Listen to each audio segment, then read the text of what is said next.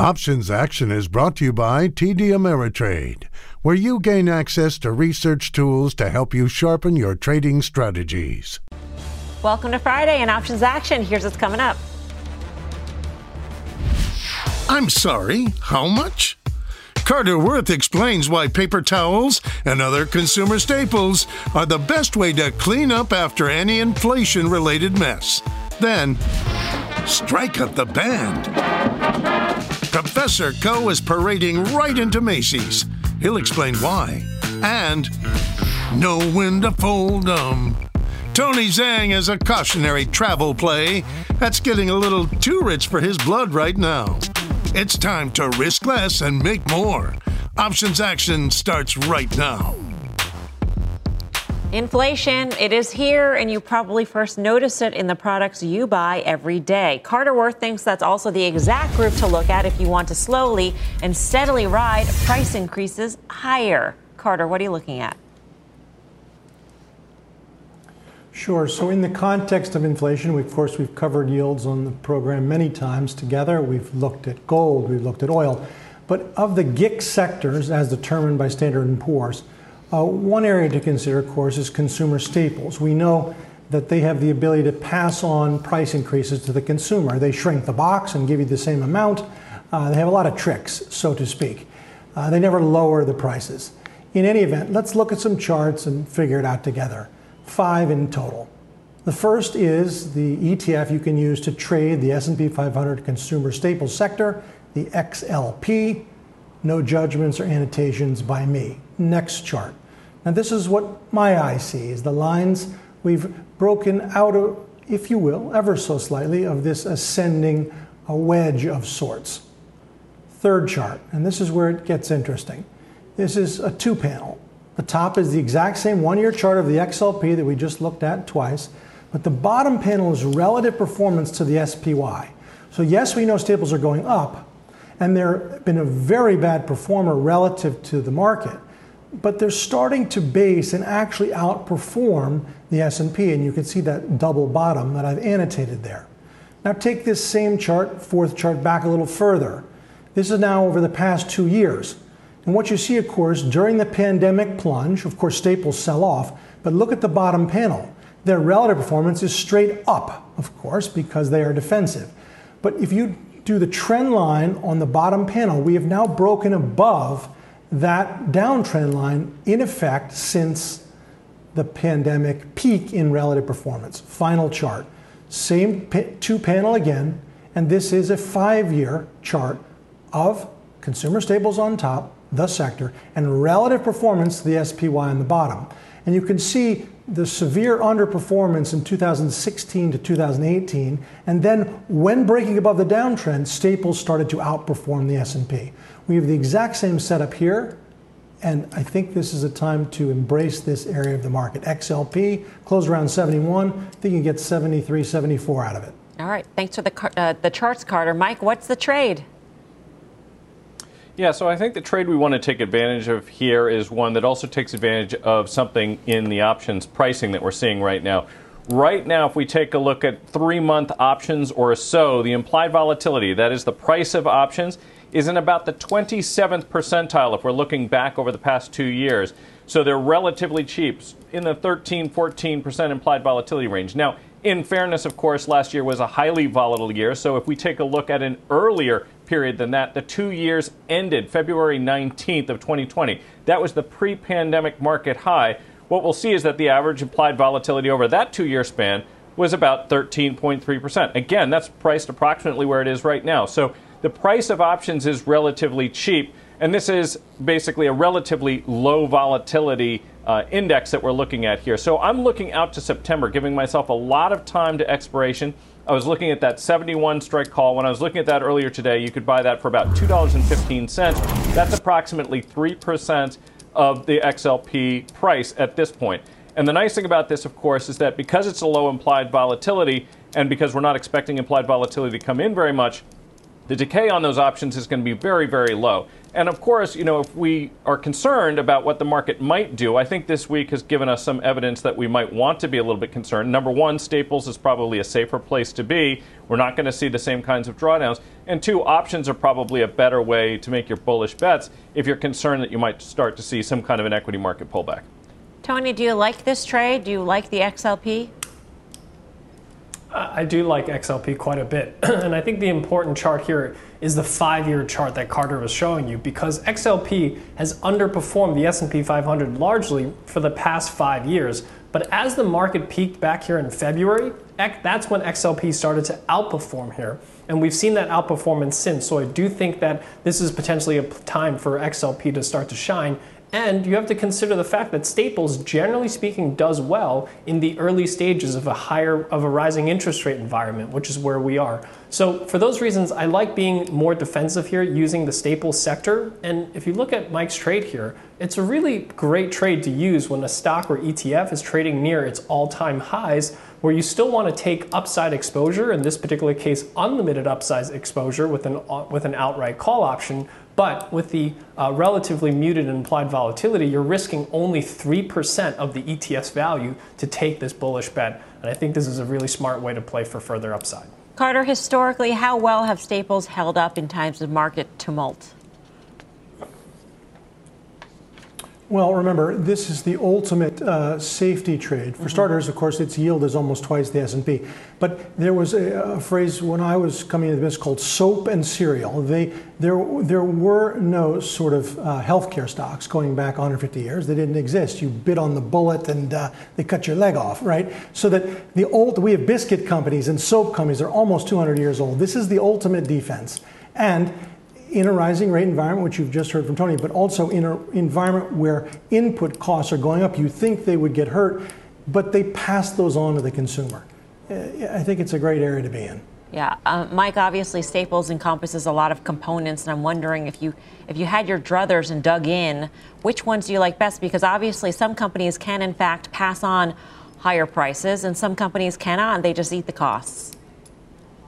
Yeah, you're bringing up a great point, actually, because XLP incorporates a lot of stocks that do a lot of different things. You've got Procter & Gamble in there, you've got Kimberly-Clark in there, and of course you have retailers like Costco and Walmart are in there as well. And what's also interesting to me is that in addition to getting exposure to some things like that, this is sort of a grab bag in terms of the analyst's view of all of the constituent stocks of this.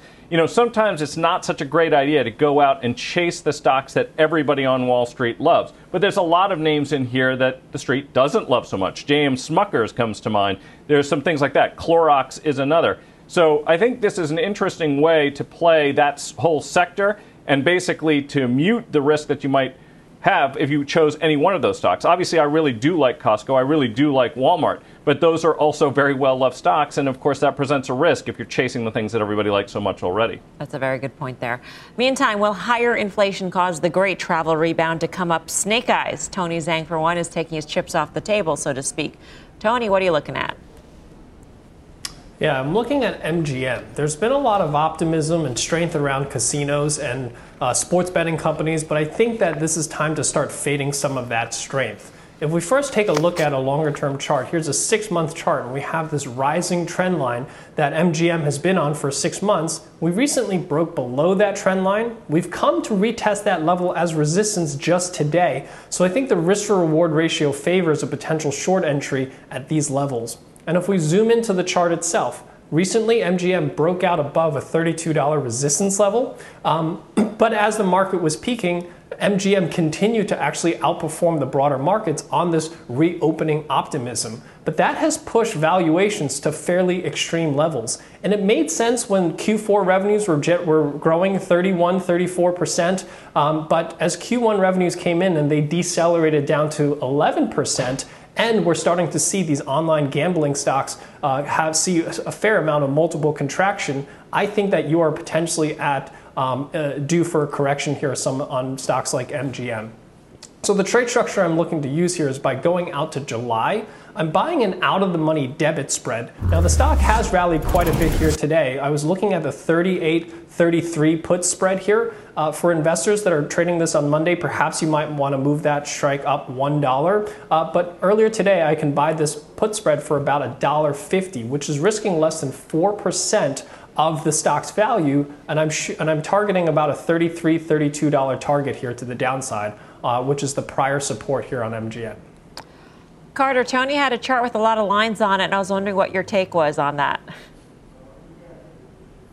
Yeah, excellent lines. I mean, the lines are the lines, and when you start to break them, it has to be respected. I think a couple things about MGM. We know it's been such an outperformer over the past 12 months. That's part of the issue, right? Up almost 200%, where things like LVS are up 25, Wynn's up 60. And then there's this just in its totality is literally a gambling stock. I mean, the stock itself.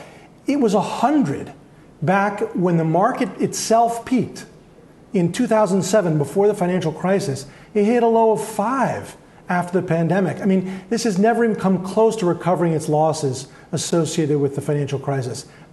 Yes, let's sell it. Mike, what do you think? Yeah, I mean, I think the thing that's going on here also is that because the stock has had such a pronounced move, because it's in a very volatile space, the options premiums are elevated. I definitely like the idea of using a debit put spread to make a bearish bet here. I mean, for one thing, I don't really like selling a whole lot of upside and things that have really been on a tear too much, because obviously we've seen how that can turn out. This is a situation where you can make more than you could potentially lose, and that's obviously one of the things you want to have if you're going to make a directional bet like this. If all you did was simply buy that at-the-money put, you're laying out quite a lot of premium, and of course you're also lowering the break-even price of your options trade. So this basically mitigates that decay, and it raises the break-even, so the stock doesn't need to fall as far before you start to see profits. All right, let's take a quick break. For everything Options Action, check out our website, optionsaction.cnbc.com, and sign up for our newsletter. Meantime, here's what's coming up next. Coming up, Professor Coe explains why Macy's is still more than just oversized helium balloons. Plus, calling all Options Action fans. Reach into your pocket, grab your phone, and tweet us your question at Options Action. If it's nice, we'll answer it on air when Options Action returns.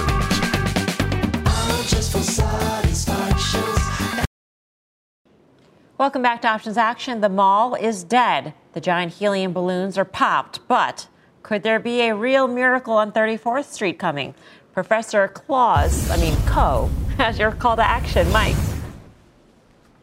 Yeah, so I'm taking a look at Macy's, and one of the reasons I'm taking a look at it is they happen to be reporting earnings next week. There's a couple other things that I think are interesting here. So right now the options market's implying that this is a name that could move more than 10% just next week after they report earnings.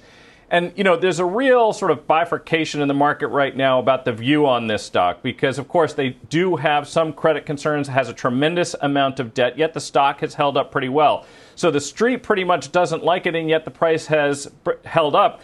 And that indicates, in conjunction with a relatively high short interest, that basically this whole situation of high debt, high leverage, is maybe something to be taken advantage of if you think that you get an upside surprise coming out of earnings.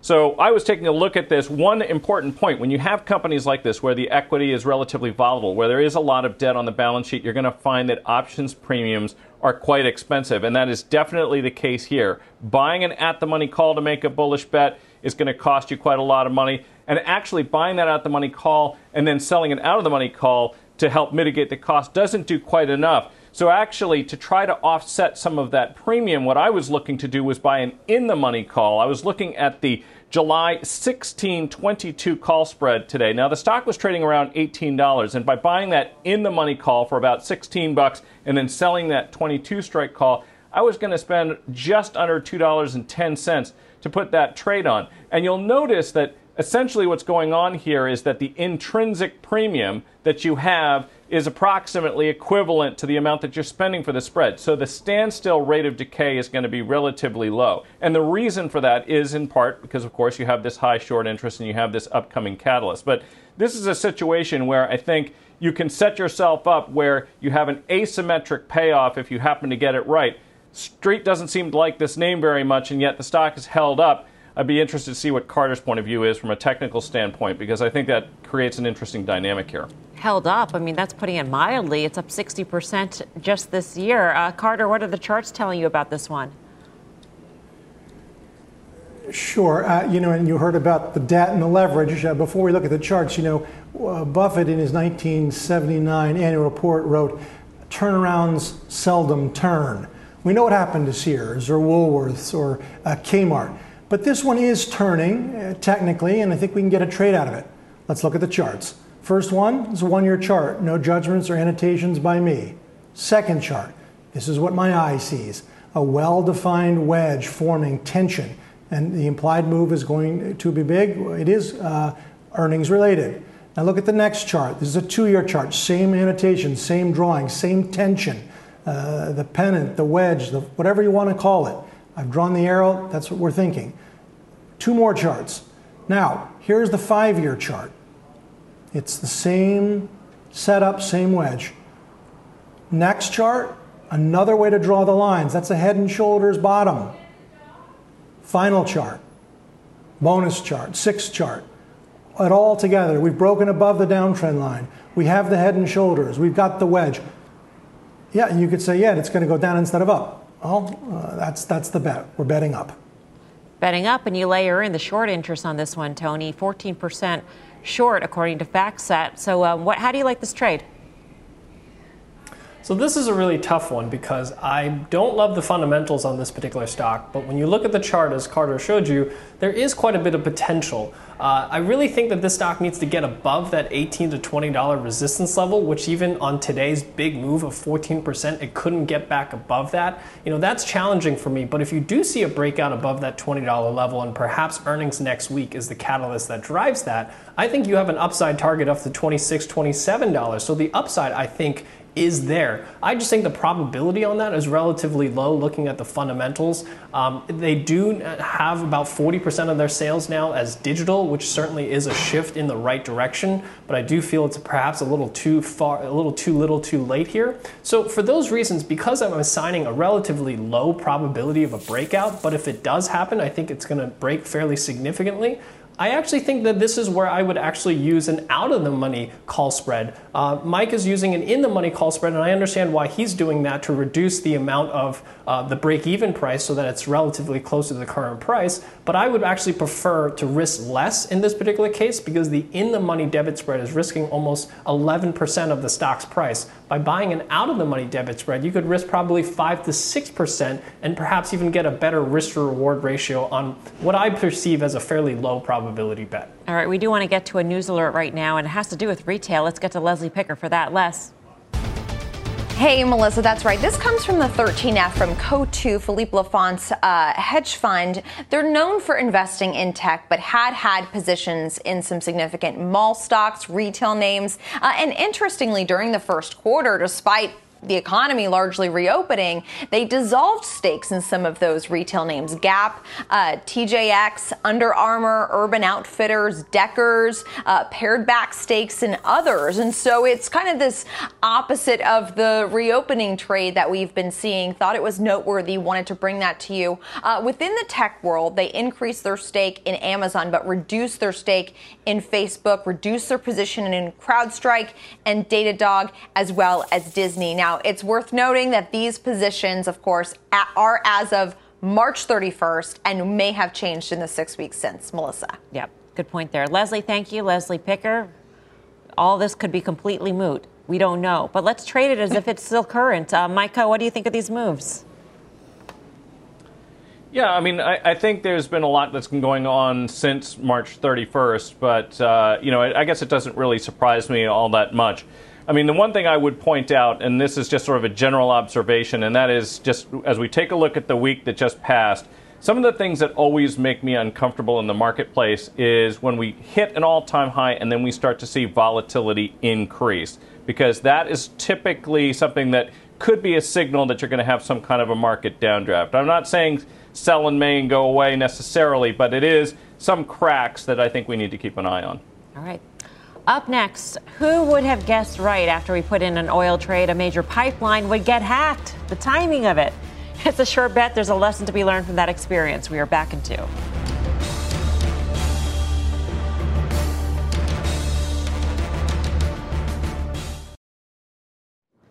Welcome back to Options Action. Time to take a look back at one of our open trades. Last week, we laid out a way to strike big gains in the oil trade.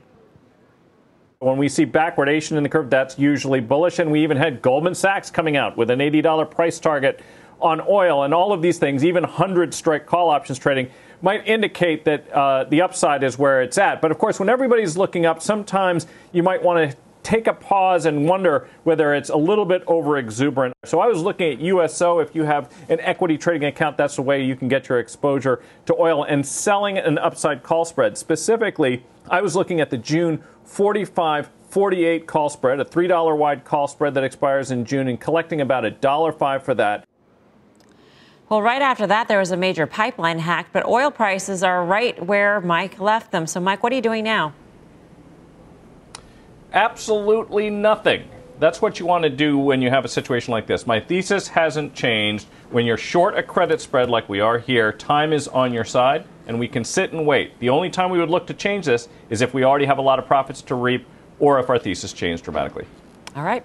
Up next, final call.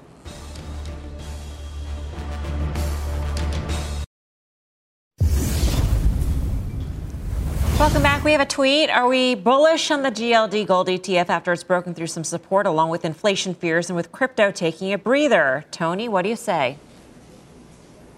I think GLD breaking out above that 166 resistance level is bullish. I think you have upside targets of 182, 183.